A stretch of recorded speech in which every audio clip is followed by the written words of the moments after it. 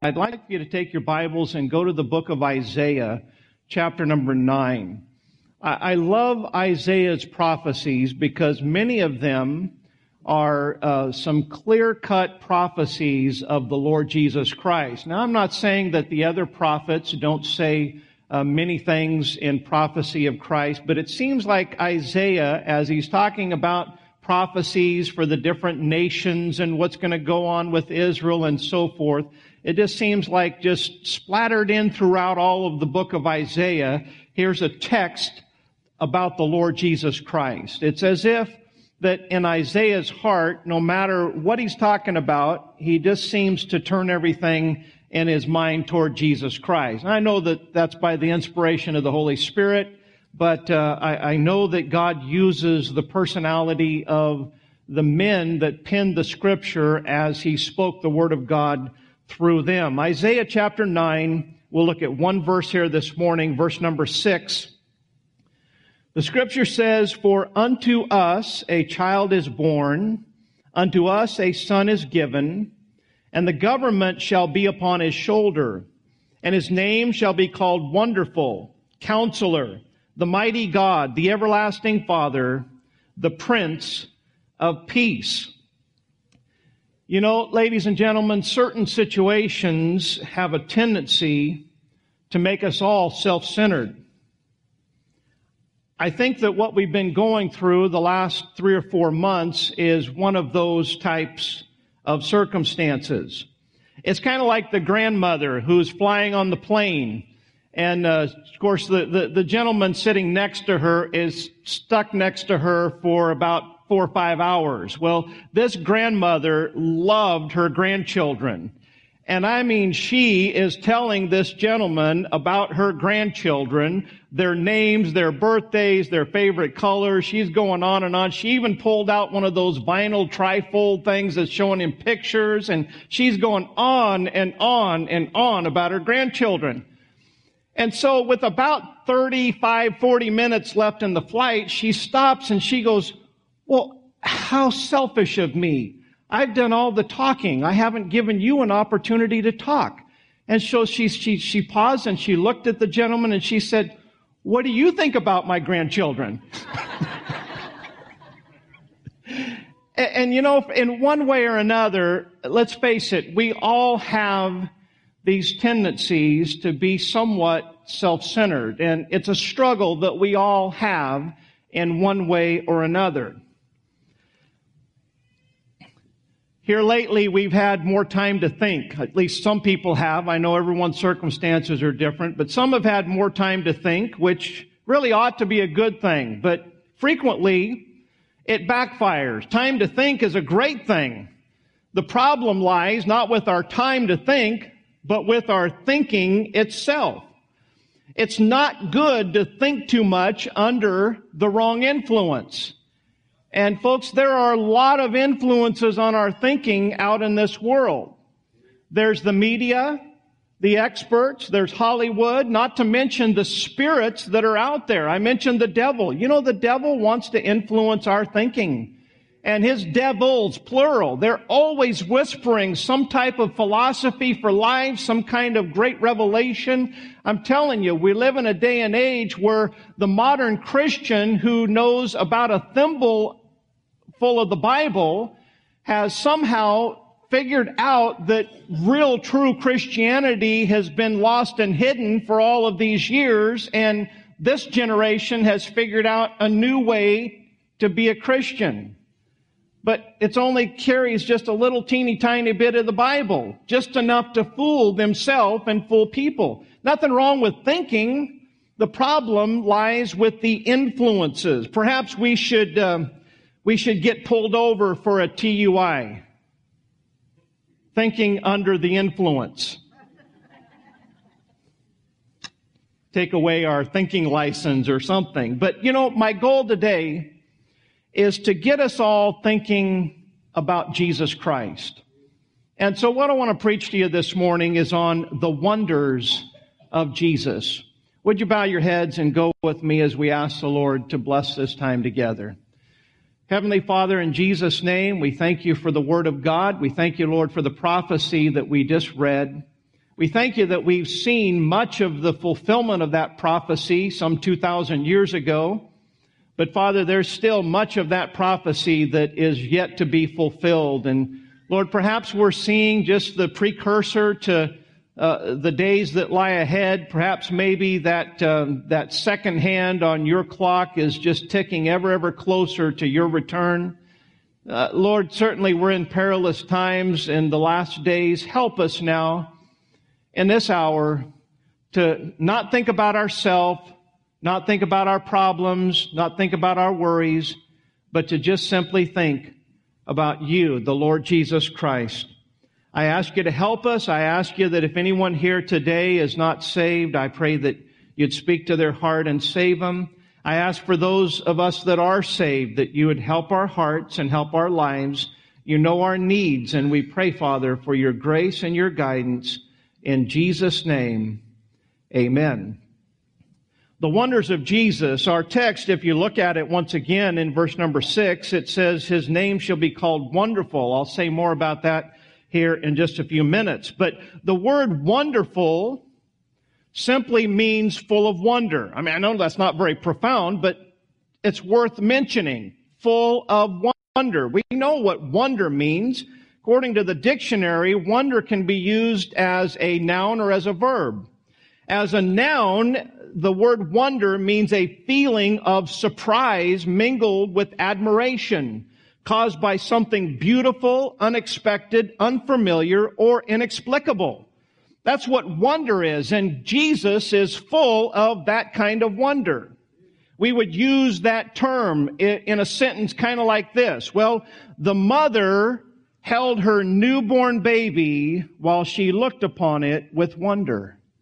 Well, if you've ever been blessed with a newborn baby, you understand what we mean by the word wonder. You just look at it and you smell it and you touch it and you feel that soft baby skin and you see it make movement and even cry and even exhaust certain things.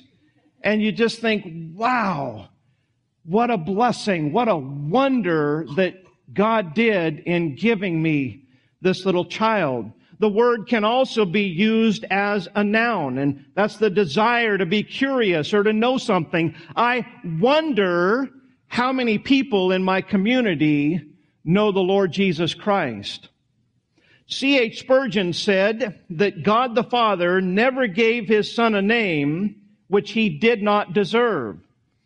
I've gotten some names that I didn't deserve before. Some of them are good and I didn't deserve them. Some of them are bad. My name's been Mud before.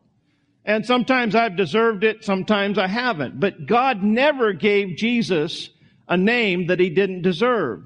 However, our text here, if you look at it once again, is not saying that God named Him Wonderful. It's saying that His people did. His name shall be called Wonderful. And so it's a testimony to what God's people think or should think of the Lord Jesus Christ. Now, when I think of the word wonder, when I think of wonderful, my mind went to the 7 wonders of the world. So I looked it up. And according to Wikipedia, this is from 2007. Evidently, from time to time, they do a vote. Now, nowadays, they did an online vote. I'm sure that years ago, whoever came up with the list of the 7 wonders of the world, I don't know where it all came from, but today, if you look up the 7 wonders of the world, as of 2007, they voted on 200 historical sites, and these are the 7 that were top vote getters. Number 1, the Great Wall of China. I've never seen it, but I've seen pictures of it. It dates back to the 7th century BC, and it truly is an amazing structure, and certainly you can appreciate how much labor, how much design and architect went into that great wall that was built in order to protect that Chinese dynasty. The second wonder of the world is a place called Petra, that's in current day Jordan. They're in near the nation of Israel. And that dates back to 100 BC, and it was a great fortification built into the mountain that the Jewish people had built in order to have a place where they could go and escape and protect themselves. The third wonder of the world is the Roman Colosseum, which dates back to 80 A.D. The fourth is a Mayan city in Mexico, in the Yucatan Peninsula, kind of in the same vicinity as Cancun, where a lot of people go vacationing. But it's a place called, I'll do the best I can to pronounce it, Chichen Itza. That's how they said to pronounce it. You put the emphasis on the last part of the word. So that's the best effort that I can give it. It comes from 600 A.D. It's a Mayan city. The fifth, I can pronounce a little bit better. It's an Inca city in Peru, 1450 A.D. by the name of Machu Picchu. Where are you from? I'm from Machu Picchu. What'd you say? But it too, as you can see, is an amazing place, a city basically carved into a mountainside. And then number 6, you've seen this one in India from 1648, a place called Taj Mahal, which is really just a mausoleum that a emperor made as a place to bury his empress queen.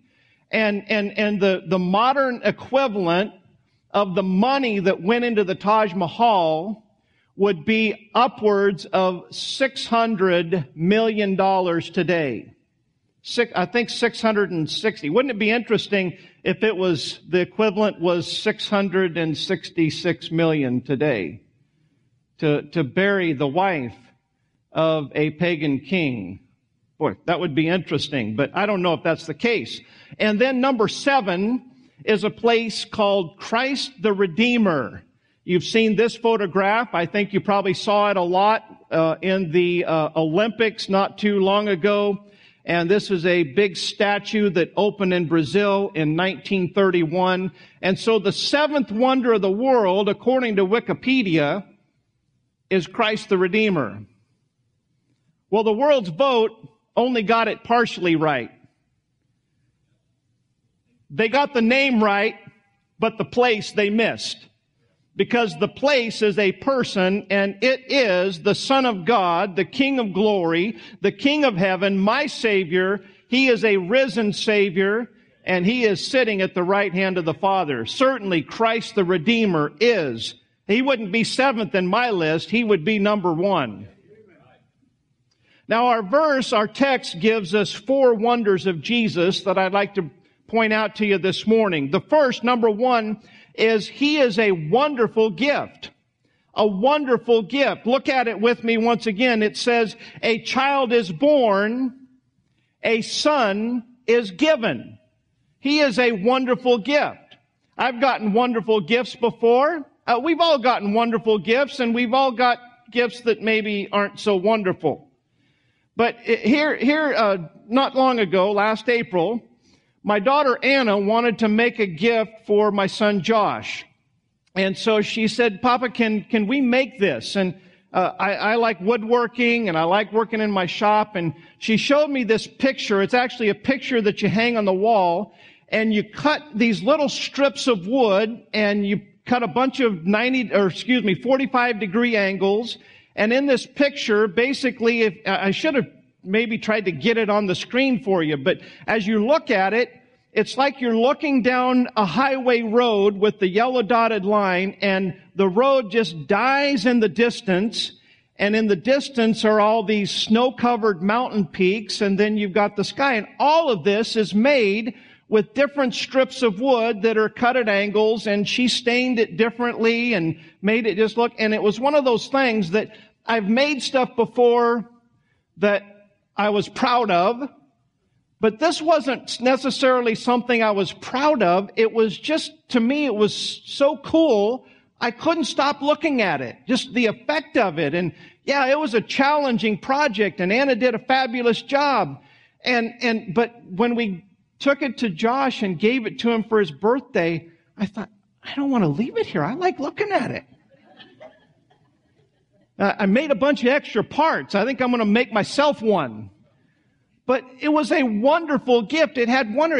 I just liked looking at it. And you know what? Jesus is a wonderful gift. And the more that we look at Him spiritually speaking, the more that we see. And He's such an amazing Savior. He is a gift that God gave to us. John 3, verse number 16. For God so loved the world. Don't ever get complacent about something you're so familiar with. For God so loved the world. How much did He love us? That He gave His only begotten Son, that whosoever believeth in Him should not perish, but have everlasting life. For God, watch this, for God sent not His Son into the world to condemn the world, but that the world through Him might be saved. This verse reveals the purpose and the passion of God toward you and I, toward the human race, toward man. It's amazing that God would look down on us with so much love that He would give this wonderful gift of His Son, Jesus Christ. God didn't send Jesus into the world to condemn the world. He sent His Son to save us, not condemn us. Now, if you're a Bible student, you know that we read further in the Scripture that the overall effect, I'm talking about if we were just to look at the numbers, the overall effect of Christ coming into this world has truthfully been more condemning than it has been saving. But that's not on God, that's on us. That's our problem, because the Bible says in John 3, verse number 19, and this is the condemnation, that light is come into the world, and men love darkness rather than light. Why? Because their deeds were evil. But that's not God's purpose. That's not God's plan. I mean, God sending Christ into this world to die for us. There was no greater demonstration of His love and passion toward the human race to try to save us and to redeem us. Certainly, Christ the Redeemer is the wonder of this world. What a wonderful, wonderful gift. I think about Galatians chapter 4 and verse number 3, where Paul wrote, even so we, when we were children, were in bondage under the elements of the world. But when the fullness of the time was come, God sent forth His Son, made of a woman, made under the law, to redeem them that were under the law, that we might receive the adoption of sons. Because ye are sons, God hath sent forth the Spirit of His Son into your hearts, crying, Abba, Father. The fullness of time, it was God's plan and God's purpose to redeem us through the wonderful gift that He has provided. I don't know about you, but I just can't quit looking at that wonderful gift. I see something new every day. I see something new every verse. Something that shows me how much that God loves me when He sent His Son to die for my sins. So the first wonder of Jesus is the wonderful gift. The second is it's a wonderful possession. Notice once again in our text, verse number 6 of Isaiah 9, for unto us a child is born, unto us a son is given. It is a wonderful possession. And the us, who is the us? Well, I got good news for you. The us is the same whosoever that we just read about in John 3:16. You don't have to be special. You don't have to be part of any religious denomination or organization. I mean, you talk about some of the problems that are going on in modern culture today as far as differences and fighting and misunderstandings. Listen, Jesus is a wonderful possession for whosoever. It doesn't matter who you are. Doesn't matter what the color of your skin is. Doesn't matter if you have money or if you have nothing. It doesn't matter if you're smart or if you're like me. Praise the Lord. He's a wonderful, wonderful possession. John 1 verse number 11 says, He came unto His own. That's the Jewish people. All right? It was God's specific plan to come Jesus came to the Jew. And there's some passages of Scripture that you'll read in the Gospels that will make that clear. Remember when the Canaanite woman came up to Jesus and wanted him to do something for her? And he said, sorry, I'm not sent but unto the lost sheep of the house of Israel. And boy, if that were to happen today, you talk about CNN having a heyday with that. Listen, if the Pharisees hadn't have crucified Jesus, the media would certainly crucify him for that today. I haven't even said the rest of the story. He said, it's not acceptable to take the children's meat and to cast it to dogs. Oh my goodness. You talk about, how could Jesus, that's so unchristlike of him. Wait a minute. Wouldn't you say that everything that Jesus did was Christ-like? But you know what that woman did? She said, truth, Lord, you're right. But she said,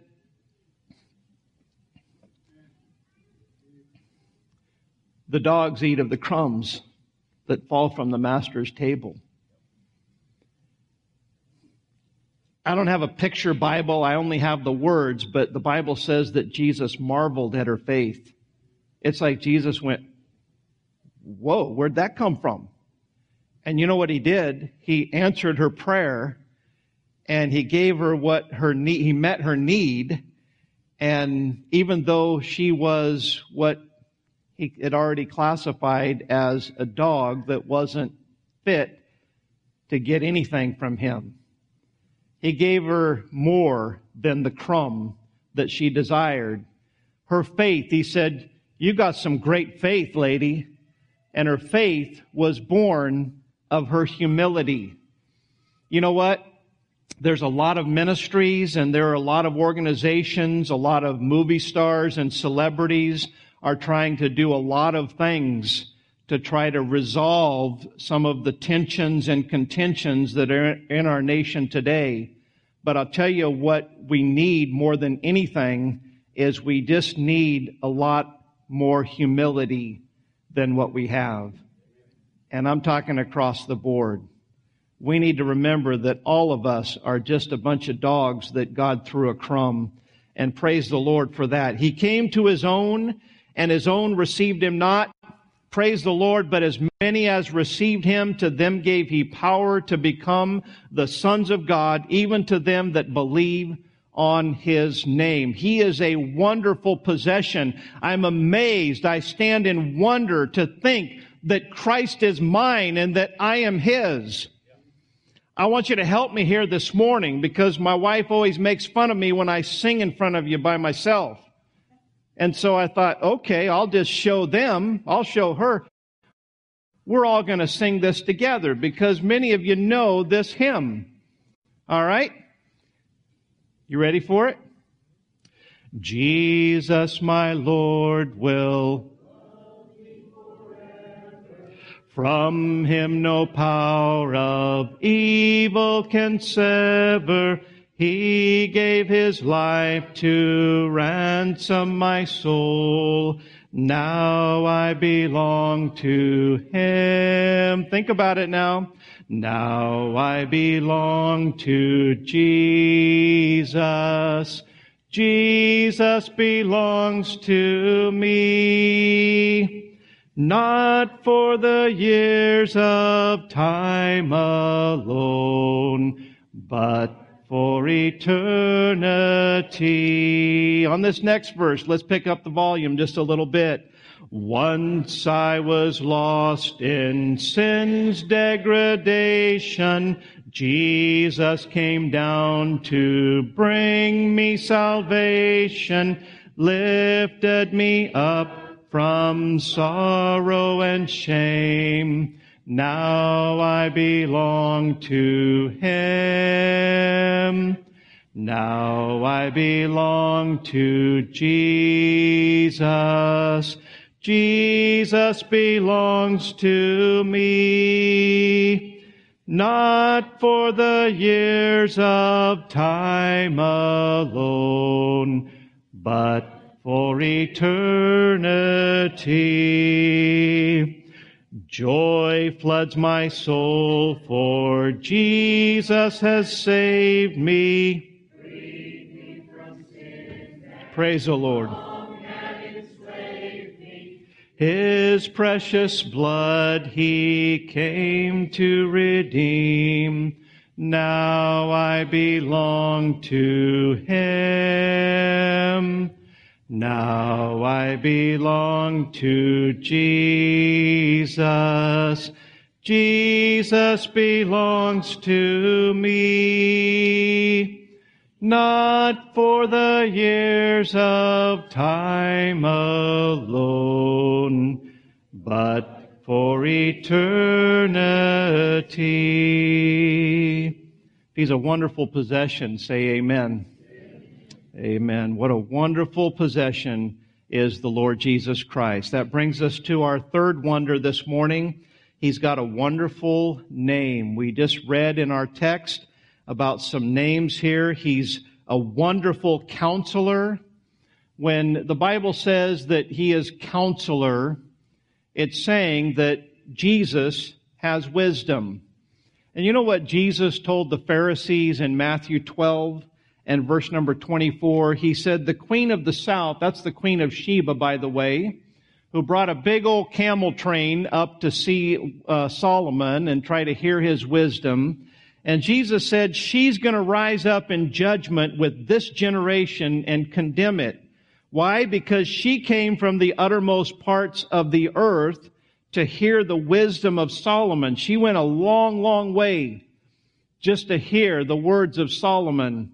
And Jesus said, behold, a greater than Solomon is here, right here in front of you. You know, we live in America today, and we don't have to go very far in order to sit at the feet of Jesus. There's Bible-believing churches all across this land. There's Bibles. You can buy a Bible at Walmart for about last time I looked, you can get one for $1.99. I mean, we've got red letters that we can listen to what Jesus has to say. He's a wonderful counselor. And I would to God that more of us would get our wisdom from Him rather than from this world. If you need wisdom for a decision, don't Google it. Go to Jesus. Go to Jesus. Jesus is a whole lot better than Google and Twitter and Tweeter. I'll try not to be too corny here this morning. But think about it. Think about how many people that have lived, how many books that have been written, how many songs that have been sung, how many empires have risen and fallen, how many things that have come and gone, and yet Jesus, the creator of this universe, has seen them all. If you're saved, the Bible says that He lives inside of you. We have the source of wisdom right inside of us, and not only that, but we have His written word right here. And so we have the source of wisdom. He is a wonderful counselor. He will never... I've given some bad advice before. More so, I'm sure, still susceptible to that. But in my younger years in the ministry, I look back and I think about some of the things that I said to people, and I just go, oh, Lord, please forgive me. I didn't know what I was talking about. I mean, I thought I did, but all of my theories were just, they looked really good on paper, but reality has a tendency of just kind of making us tear up our theories paper. And I think, wow, I had to learn. And, you know, one of the things that I had to learn is to don't be so quick to give advice. You're better off to just listen. And, you know, there's a time for advice. But I've given bad advice before, but our wonderful counselor has never, ever, ever given any bad advice. We read in our text here that he is called the Mighty God. The Mighty God. You know, there are so many religions in America that claim to be Christian religions that deny that Jesus is God manifest in the flesh. You know what? I understand that, hey, we don't all cross our T's and dot our I's and Lord, and there are some things that I can put up with that people have a little different mentality and they believe a little differently or they have different practices. And I talked to a gentleman just the other day who was talking about the Bible issue in different ways. He said, well, probably the only way that I'm different than you. And he's naming some of these. And I said, well, you know what, sir? I said, the way that I look at it is that when I'm outside of my pulpit and I'm not accountable and responsible for what I'm teaching and saying, then all right, if that's where you believe, then I'm not going to argue with you. I'm not going to attack you. I'm not going to judge you, because we shall all stand before the judgment seat of Christ. And so don't judge me if I teach something different when I stand before my flock, because what I say from this pulpit, I'm very, very accountable for. But when I step down out of here, I'm Brother Randy, not necessarily Pastor Mitchell.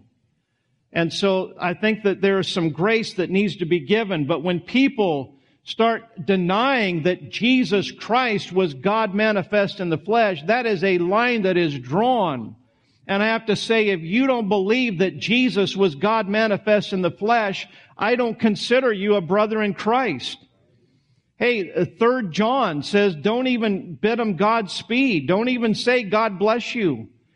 Hey, I don't mean to be ugly here this morning, but if a Jehovah's Witness knocks on your door, don't say God bless you. Don't say I appreciate what you're doing, because they're telling people that Jesus was not God.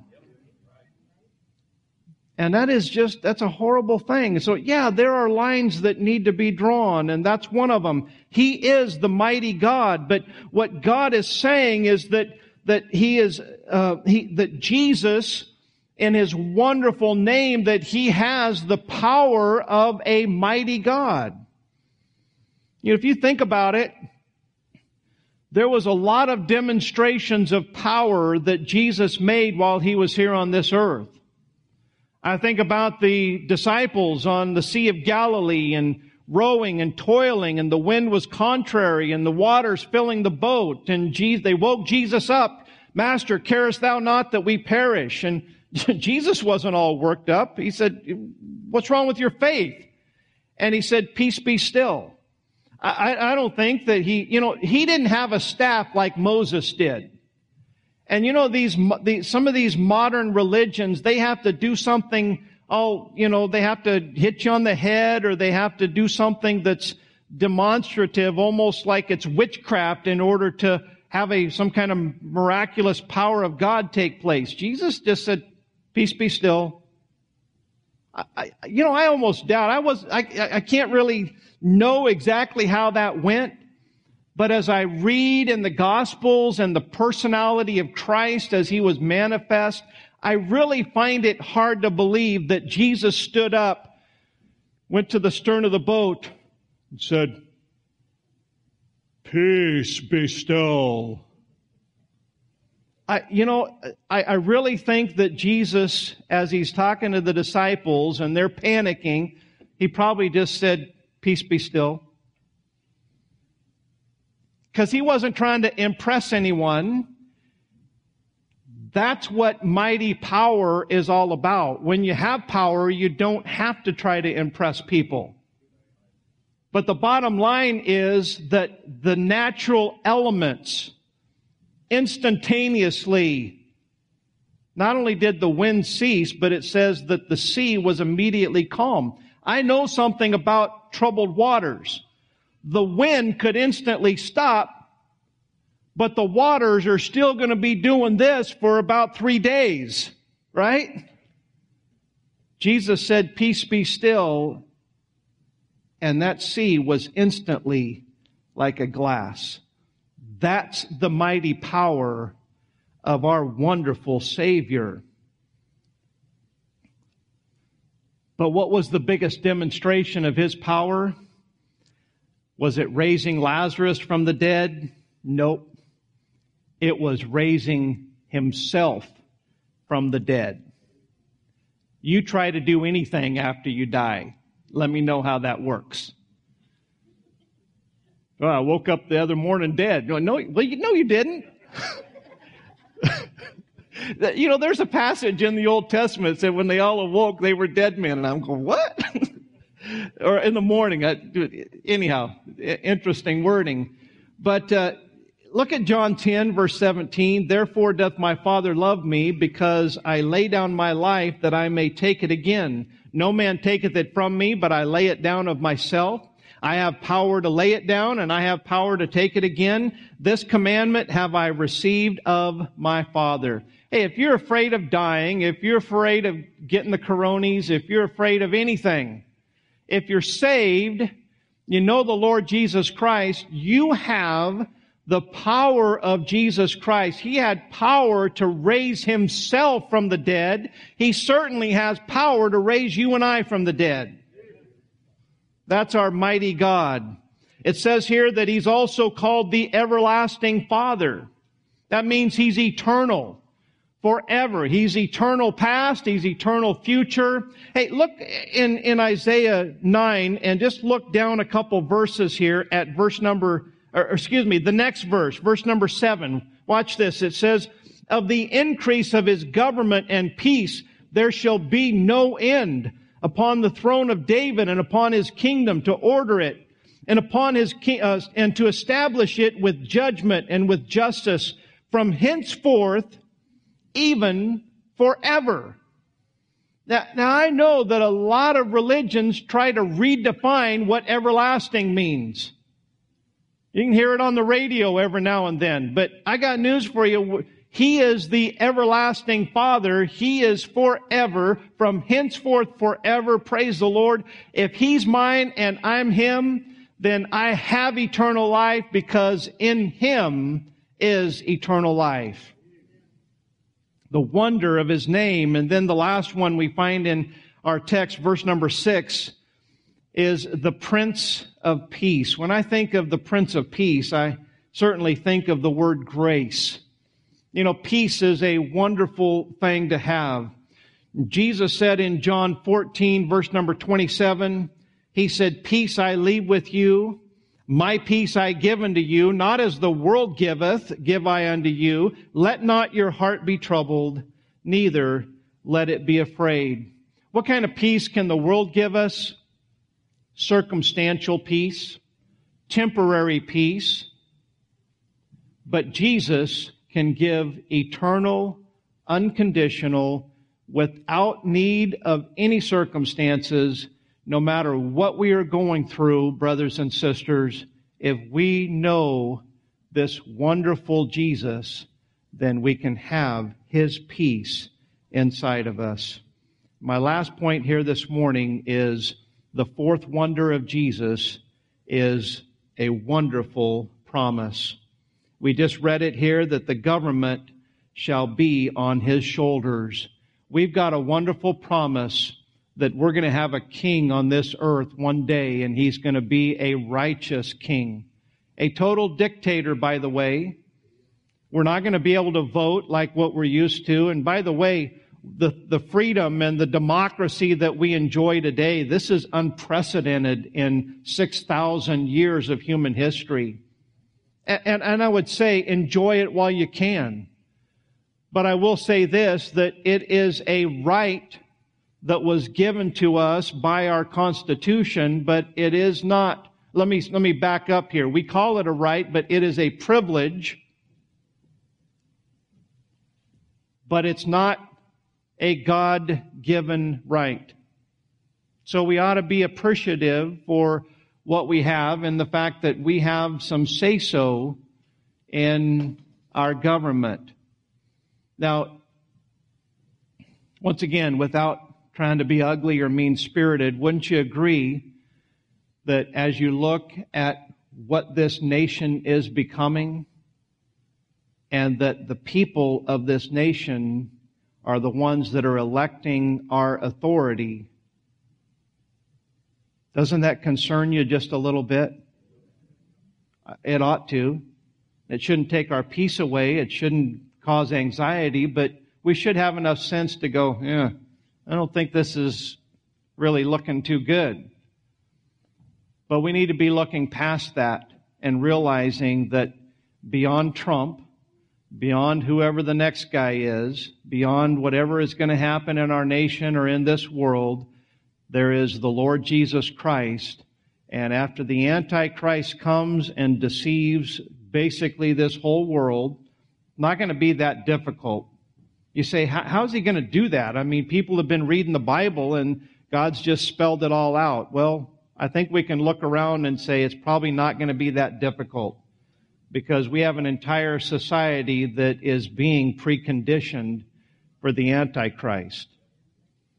But Jesus is still coming back, and Revelation 19:11 says He's coming back on a white horse in righteousness to judge and to with a rod of iron, and He's going to make everything right, because He is the righteous King and the Prince of Peace.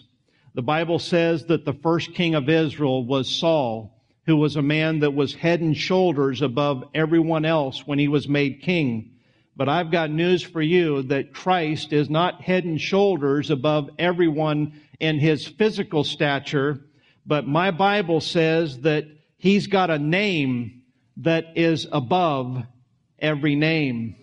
Philippians 2 verse 9, wherefore God hath also highly exalted Him and given Him a name which is above every name, that at the name of Jesus every knee should bow, of things in heaven and things in earth and things under the earth, and that every tongue should confess that Jesus Christ is Lord, to the glory of God the Father.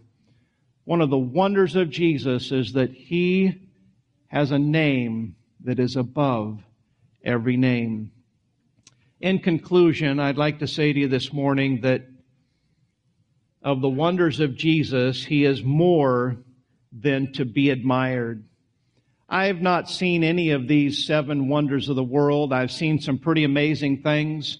I saw one of the Mayan villages and pyramids outside of Mexico City. I've been to the Great Pyramids right outside of Cairo.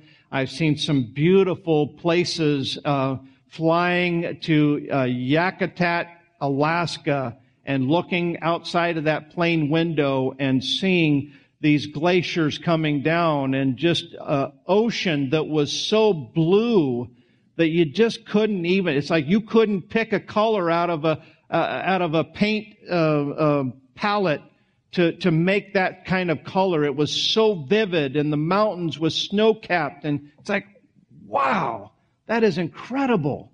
I've seen some beautiful things that were worth admiring, but He is more than to be admired. He is to be worshiped. And if there's anything that we need here today that's more than worship, we're messed up in our thinking. We think that we have to have a stockpile of toilet paper, chicken, eggs, bread.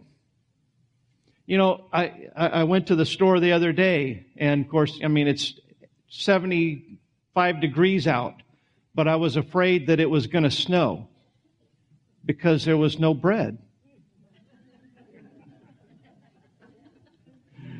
Northerners go, what are you talking about? If you're from around here, you know that if there's no bread, it's going to snow. Well, I need this and I need that. You know what we need, brothers and sisters? We need to worship the Lord Jesus Christ, because He is a wonder that is worthy of worship. In Matthew 21, it's a sobering thought here. We saw all of these cities that were built, basically carved into a mountaintop, just amazing fortifications. But Jesus said in Matthew 21, verse 42, He said, did you never read in the Scriptures, the stone which the builders rejected, the same has become the head of the corner? This is the Lord's doing, and it is marvelous in our eyes. Therefore say I unto you, the kingdom of God shall be taken from you and given to a nation, bringing forth the fruits thereof. Notice verse 44. He says, whosoever shall fall on this stone, that's Jesus, shall be broken. As a 5-year-old boy, I accepted Jesus Christ as my Savior. Simple childlike faith.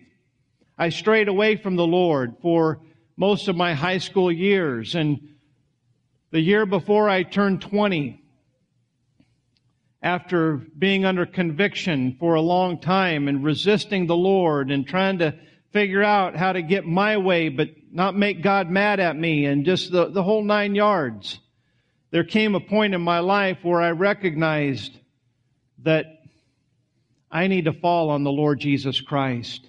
I need to just throw myself on Him and quit trying to maintain control of my own life. Whosoever shall fall upon this stone shall be broken.